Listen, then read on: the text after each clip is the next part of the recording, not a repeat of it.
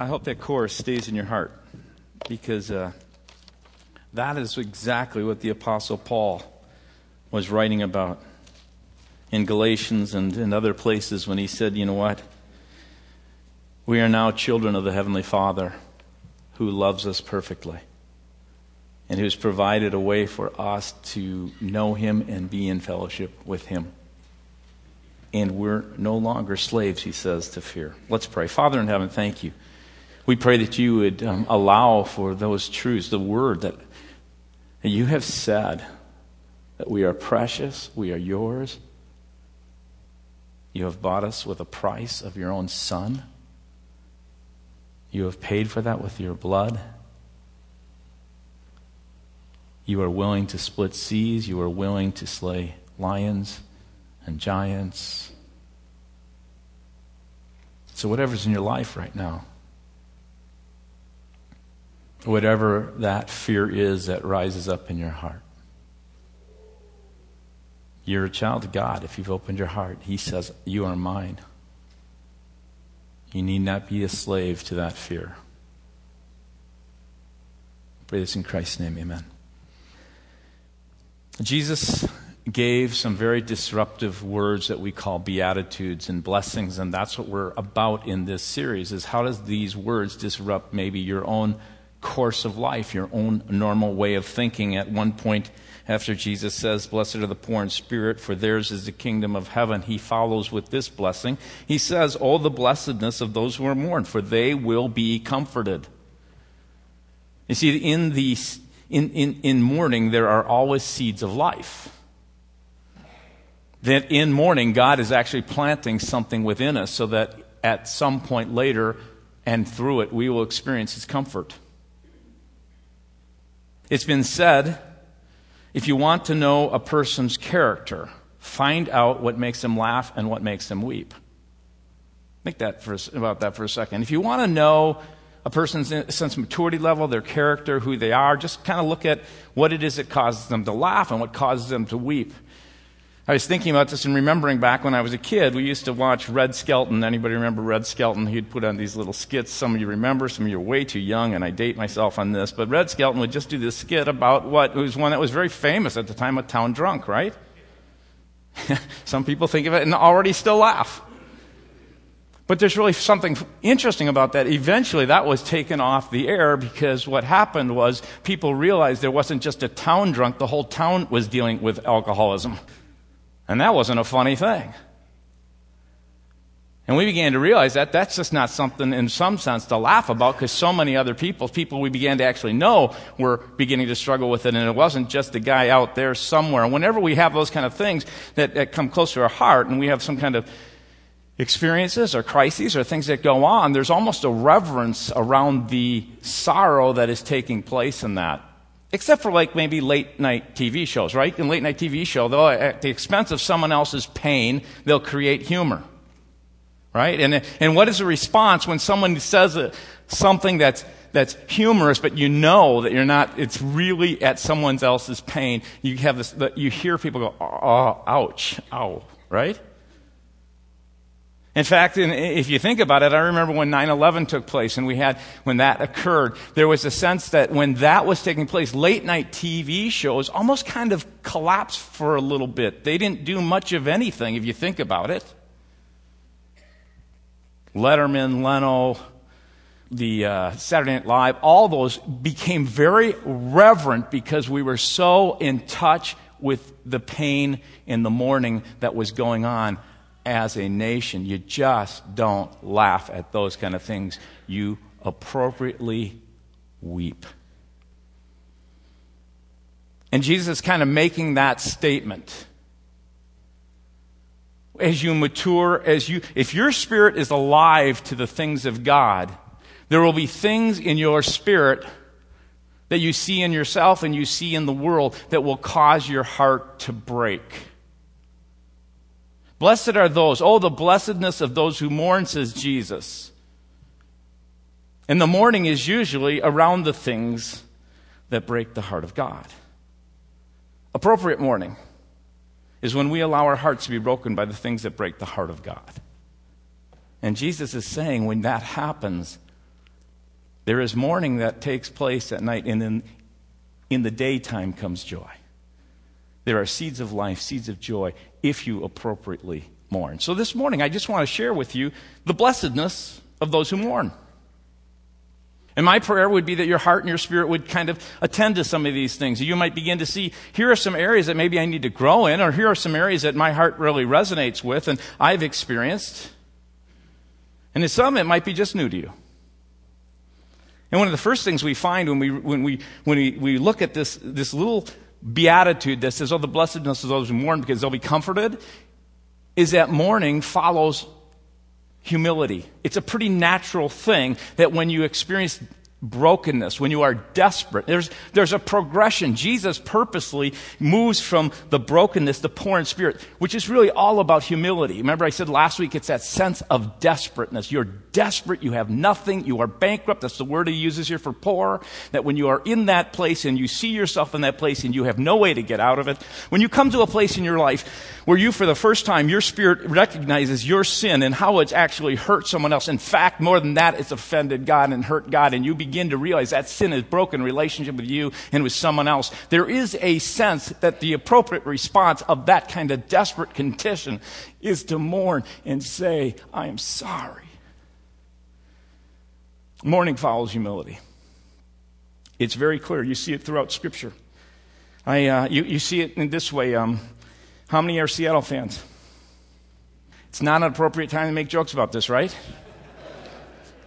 Shelley McKendry in her church is a Denver fan, and I made a joke about Denver's loss at the Super Bowl last year with regard to and she's still in mourning. So I know there's times where it's appropriate and times it isn't. And as you think about that, I'll just give you some scripture to kind of back it up. For 39 chapters, Isaiah goes through the damage that has been done by the people of God because of their sin. I mean, it's 39 long chapters in Isaiah. And it's in most people, when they talk about Isaiah, they do not talk about the first 39 chapters. Most people read chapter 40 to chapter about 66. Because it begins in chapter 40 after they have come to the sense of their brokenness, the devastation of their sin, which has removed them from the land. It's not only God as they've offended, but one another that they've hurt, and the injustices and all the things. And the land itself, in a sense, that we read in Ezekiel and others, spewed them out, so in a sense they are taken captive and they're in Babylon. And they're in this place, and in this place they come to the realization of what has happened. And in that humility, in that desperate situation, there's no way they can get back to their land unless God intervenes. So chapter 40 begins. And it says, comfort ye my people. And I used to think about that comfort. Oh man, it's more than I'm just putting my arm around you and saying I'm with you. As you go on, he's basically saying, when you see your poverty, when you see yourself and your humility, he goes on and he starts to say, he says, you're like grass that withers. But then he begins to use these words that just point you to this incredible greatness of God. And the comfort is not just he's putting his arm around you. He wants you to look at the God who you serve. And God begins to address their poverty of spirit by pointing out to them in chapter 40 his incredible, unbelievable, unsurpassable, immeasurable, incomparable, inexhaustible greatness. Because he says, who has measured the waters in the hollow hands? How many of you can take the oceans and put them in your hand? Who has held the dust of the earth in a basket? Who, he says, has understood the Spirit of the Lord and instructed him? Whom did the Lord go to consult? Was God going to someone else to say, help me understand how to work in Kevin's situation here, or Israel's situation? No, not at all. You see, mourning always follows a sense of deep humility, repentance, brokenness. And with that, he says, in the brokenness of your spirit, the kingdom of God. When you come to the end of your resources, the beginning of God's resources are there. And when you begin to mourn and understand what's occurred, you now put yourself in a place for God to not just put his arm around you, but to begin to work in your situation. And the comfort here, if you read through those 26 chapters of 40 on in Isaiah, is how he acts to work and save and redeem and to move in your place. It's a promise. In our loss, brokenness, and humility, we mourn, and as we mourn, God and others comes near to comfort. But mourning does something else. It forces a focus.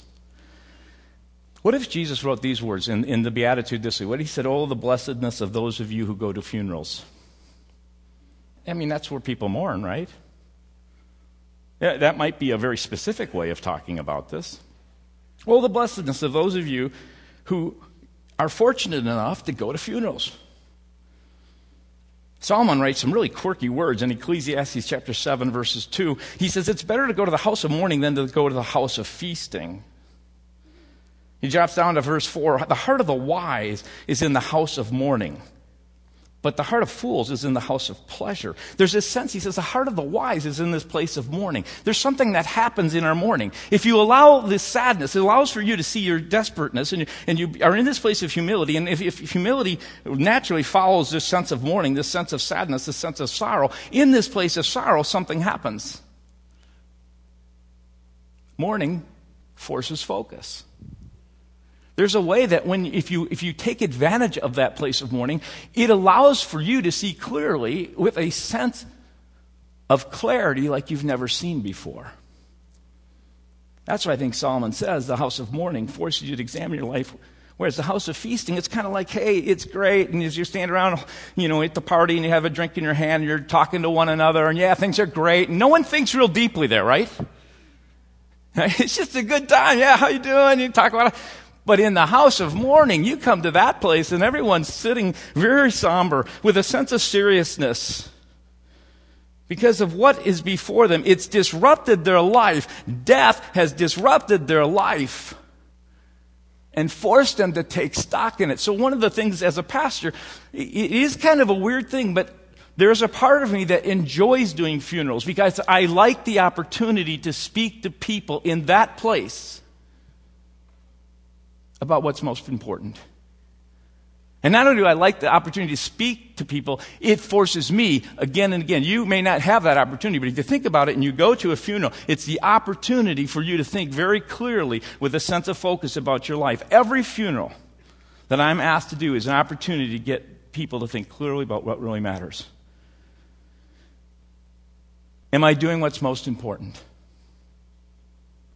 Sometimes in a loss of job, you may be in a between jobs, or maybe you're threatened about the loss of your job, and it's one of those times where you start to get really sad and nervous and anxious, everything else, and in that place, you're in a place where God can say, are you doing what you're really supposed to be doing?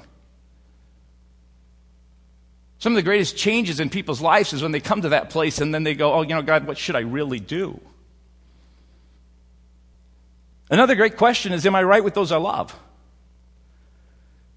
You go to a funeral and you have the opportunity to actually examine your life and go, there's a person here who has just left if you're just more on the outside of it, left a family. And you can ask yourself, right now, if someone who is close to me were to die, were to be apart forever, in that sense that we're apart in this life at least, are you going to live with a sense of regret? Mourning, if it's used rightly, forces focus and brings clarity, and it causes you to ask yourself right now, in fact, it may be causing you to ask as I speak about this, do I need to get right with someone that I'm not right with? If something was to happen and I didn't get an opportunity to ever speak with them again, am I going to live with a sense of regret? Am I holding on to bitterness? Am I not forgiving someone who I need to forgive? In fact, sometimes funerals are really important because it forces you to have focus on what might be most important in regard to your relationship with God Himself. So even as I speak about this at a moment like this, it forces you to say, God, am I really right with you? Are you pleased with the way that I'm living? Am I giving, attention to you? Will I, on my deathbed, or as I move to that point where I have those opportunities, and I had one even this week where I met with someone who's just breaths away from going to be with God. And I don't think he's asking or saying things like, I wish I would have been at work more than I was. I think he's probably asking things, thinking about things. It's causing focus on what matters most. Am I right with you, God? Will I be ready to see you? You know, people live with this sense that you're going to live forever, and then you hear these reports all the time of someone who is in their youth and they tragically go to be with the Lord. And so some of you in your youth, I just say, you know what, the good time to stop right now and say, am I ready to meet God? Have I made things right with him? This whole idea of, oh, blessedness, those who mourn, forces focus. Tears have a way of clearing our eyes so we can see 20/20 what's most essential. At some point in your life, you may have experienced the heartache of debt, and there's something about that place that allows for you, if you get real with it, and you in that place of sadness recognize how in bondage you are, and then you make the choice to get some help, and someone come around you, and you say, I'm going to aggressively move out of this place. Some people have done that. Some of you are here, have done that 15, 20 years ago, and now you experience the comfort of having made good choices because you were forced to focus on your area of life, and God might be calling you in your own life with regard to your finances. And he's saying, the credit that you're using is enslaving you, and your spirit fears it, and when you're ready to wake up, because when you're ready to wake up and you see your desperate situation, hopefully it won't be because creditors come to you, but you come to that desperate place maybe even ahead of time. You don't have to hit bottom, but if you hit bottom in your heart and you say, I'm going to stop right now, I'm going to get some help, and you begin to mourn about it, it gives you focus so that maybe now you can make a choice that later, as you make these choices, you will experience the comfort of God's presence through this. Or in broken relationships. Some of you have had broken relationships at one point in your life, and you realized through either betrayal or even through your own complacency that you didn't give, you just kept taking from the relationship, and it broke apart, and at one point you had that place where you were mourning, and in that place of mourning you had focus, and that focus said, guess what? From now on you're going to start paying attention to the most important relationships, your spouse. And some of you may be able to come up here and talk about that, and you could talk about the comfort that God has given you through the process, the decisions that have led you to a place where you're beginning to enjoy, or you've been enjoying for over years, a very rich relationship because you took stock of it. I could give you example after example.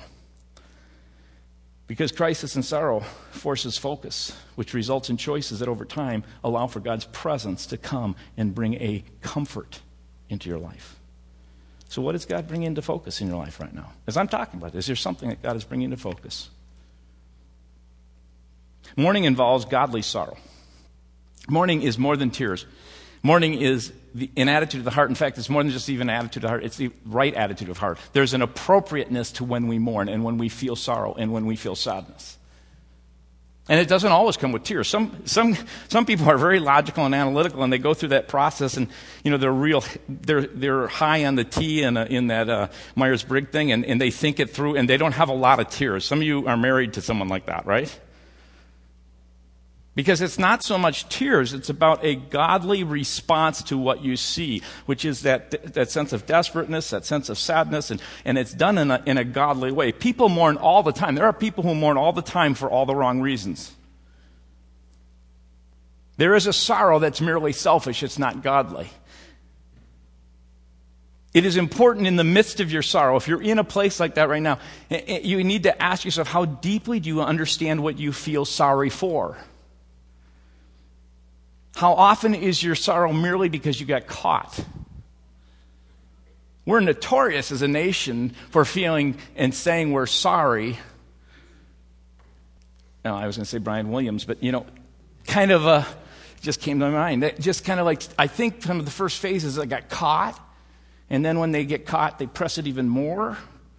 And then you feel sorry for not getting maybe your own way or not whatever. And then godly sorrow moves to a place, if it's appropriate, where you see your heart for what it is, and it doesn't look good. But even more than that, you see the impact of your actions and how it has hurt someone else.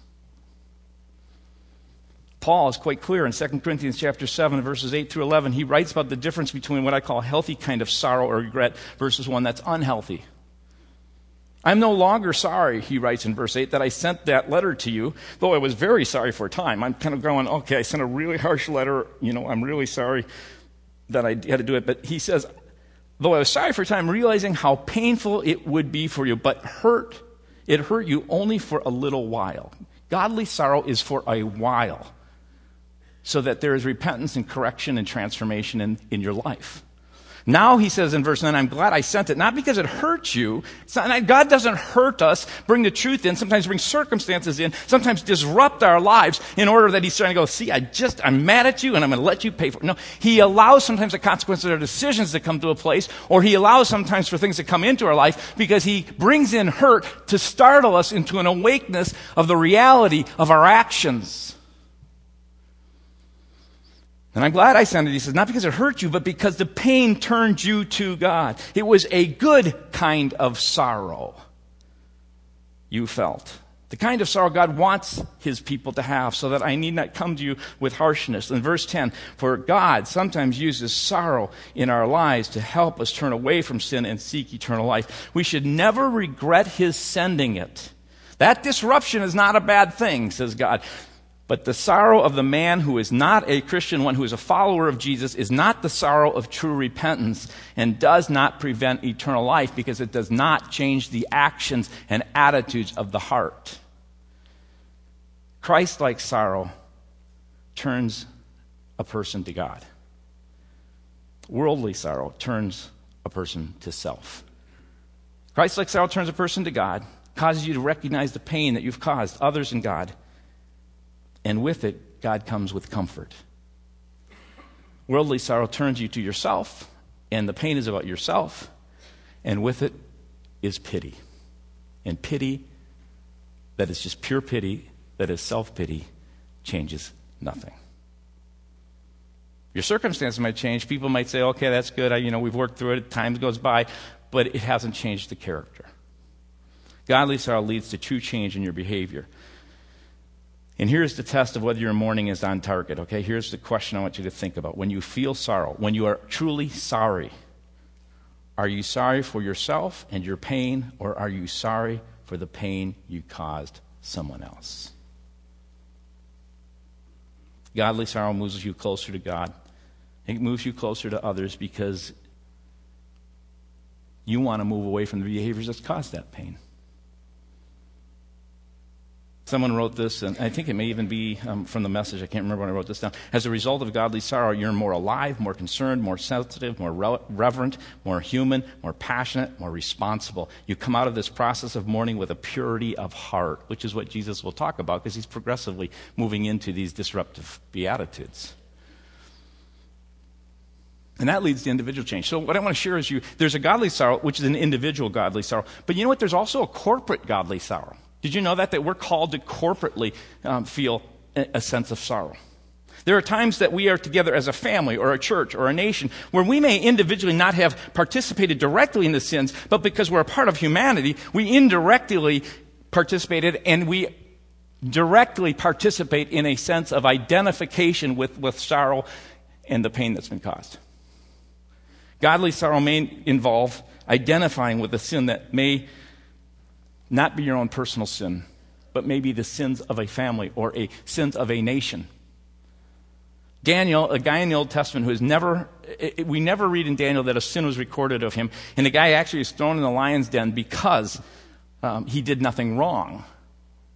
In fact, Daniel is a guy of whom it is said his governmental peers were so threatened by him that they sought, here's the scripture, they sought to find grounds for charges against him, but could find no corruption in him because he was trustworthy, neither corrupt nor negligent. Finally, these men said, we'll never find any basis of charges against this man unless it has something to do with the law of his God. This blameless, incorruptible man, Daniel, prays to God when he understands, though, at a certain point that God is going to deal with Israel and move them possibly back to their land from this land of Babylon where Daniel and the people are, in the land of Persia at this point. And as he's beginning to pray about it, he realizes, and here's his prayer. This man, as we read, never sinned.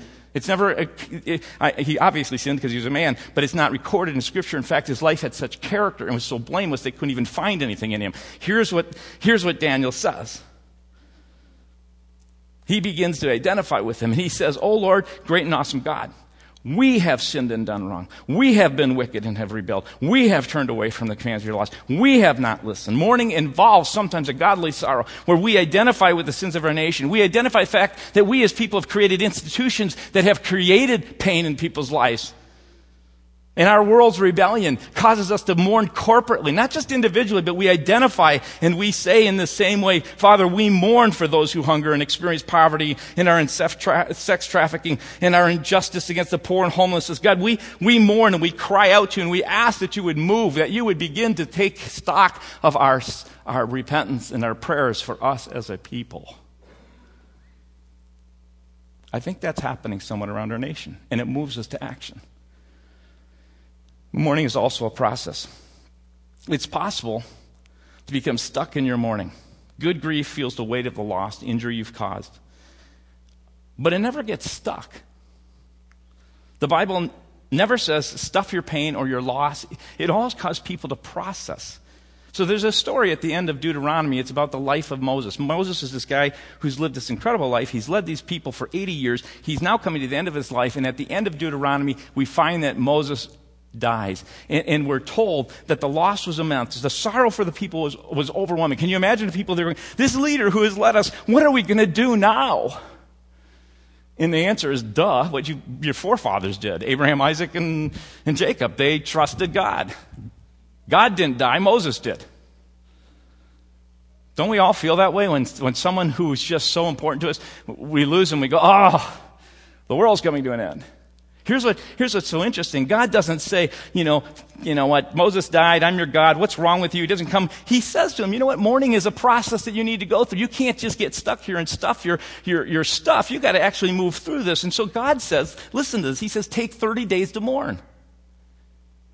If you read chapter 34 of Deuteronomy, verse 5, he says, and Moses, a servant of the Lord, died there in Moab as the Lord had said. And the Israelites, verse 8, grieved for Moses in the plains of Moab for 30 days until the time of weeping and mourning was over. So when Jesus says, oh, the blessed of those who mourn, he's also saying this is a process you need to go through. Take 30 days and mourn together. Process this loss. In a sense, he's saying what's in here, you can't stuff it, because if you do, it's going to go sideways. You can't stuff it, because if you do, it will never be processed. Get out what's in here out there. And it really makes sense of this proverb in some ways. He's basically saying the only way out is through, right? And through always will cause pain. And who likes pain? And so he says, take 30 days. I want you to process this. I want you to move through this, because the only way through it is through pain. It's not around. You can't sweep it under the rug. So you're in a place right now where you're mourning, and God is saying, get in touch with that. Go ahead and move through it, but don't stuff it. Don't stay there. And one of the simple reasons Jesus says, blessed are those who are mourning, and then attaches this promise, for they will be comforted. It's just a simple thing when you think about it. He's basically saying, if you get what's in here out there, it gives people an opportunity to come around you and comfort you, right? Some of you are living with such pain that you stuff for a long time, that you're in a place where you've been told, don't ever tell anyone this secret, whatever you need to keep inside. And what happens is if you keep it in here, it just leaks out, and it disrupts your relationships. And God says there's a mourning that needs to be processed. And the way we often process it in a way that's healthy is you get what's in here out there, so those who are out there can come around and God can use them to comfort you. And then he says, when you do go through the process and you realize that the only way out is through, it's not around, it's not under, you can't back up, right? He then says once you begin to process, you move through it, you invite others in, he then calls you to move on. In fact, what I think is interesting as I was reading through this, he says mourn, almost in a sense, and get over it. Paul in 2 Corinthians 2:7 warns against too much sorrow. At one point he says to the people who they've actually disciplined a person, and he's afraid now the discipline is going to turn into a harshness that will keep a person in the place of sorrow where he'll be stuck in his sorrow and he'll be stuffing it. He says to them, now instead you ought to forgive and comfort him, so that he will not be overwhelmed by excessive sorrow.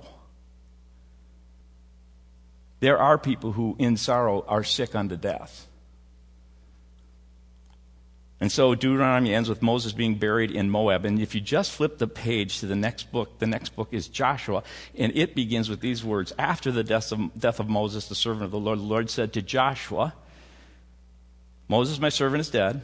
Now then, you and all the people get ready to cross the Jordan River. Isn't that interesting? Okay, gone through the morning, you've processed it, you've worked through it, now move on.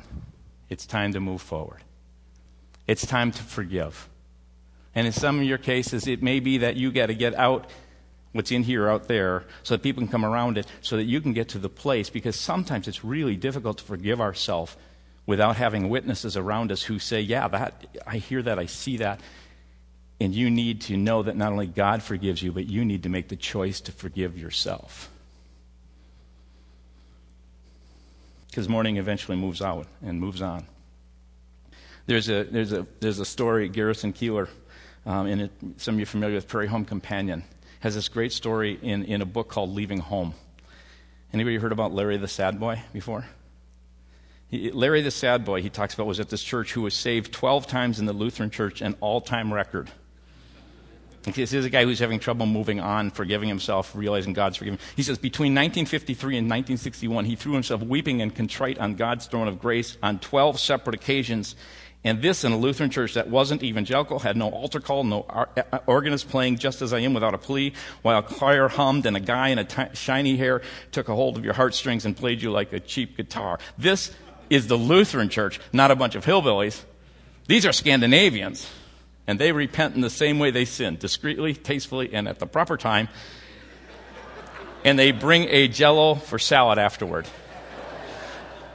I got to read a little bit more. Larry the Sad Boy came forward, weeping buckets and crumbled up at the communion rail to the amazement of the minister, who had delivered a dry sermon about stewardship and who had now had to put his arm around this limp, soggy individual and pray with him to see if he had a ride home. He did this 12 times. Even we fundamentalists got tired of him. Granted, we're born in original sin and are worthless and vile, but 12 conversions is too many. God didn't mean us to feel guilt all our lives. There comes a point when you should dry your tears and join the building committee and start grappling with the problems of church furnace and church roof and making church coffee and be of use. But Larry kept on repenting and repenting. Now that's funny. And yes, we're convicted of our sin, and we will go through periods of sorrow and conviction, but at a certain point, in certain areas, in certain ways, there's a point where you actually move on and accept the forgiveness of God, and you get out what's in here so that God can bring comfort, and you can bring others around you to help you in that process that you might move on. And that's why I think Jesus says, oh, blessedness, oh, the blessedness of those who mourn. Because you get the opportunity when you come to the end of your resources to be at the beginning of God's resources. And when you come to that place, you get the opportunity of God coming in, not just putting his hand around your shoulders, but you have the opportunity of God beginning to move in your life. And guess what? If you're in that place, God's ready to move.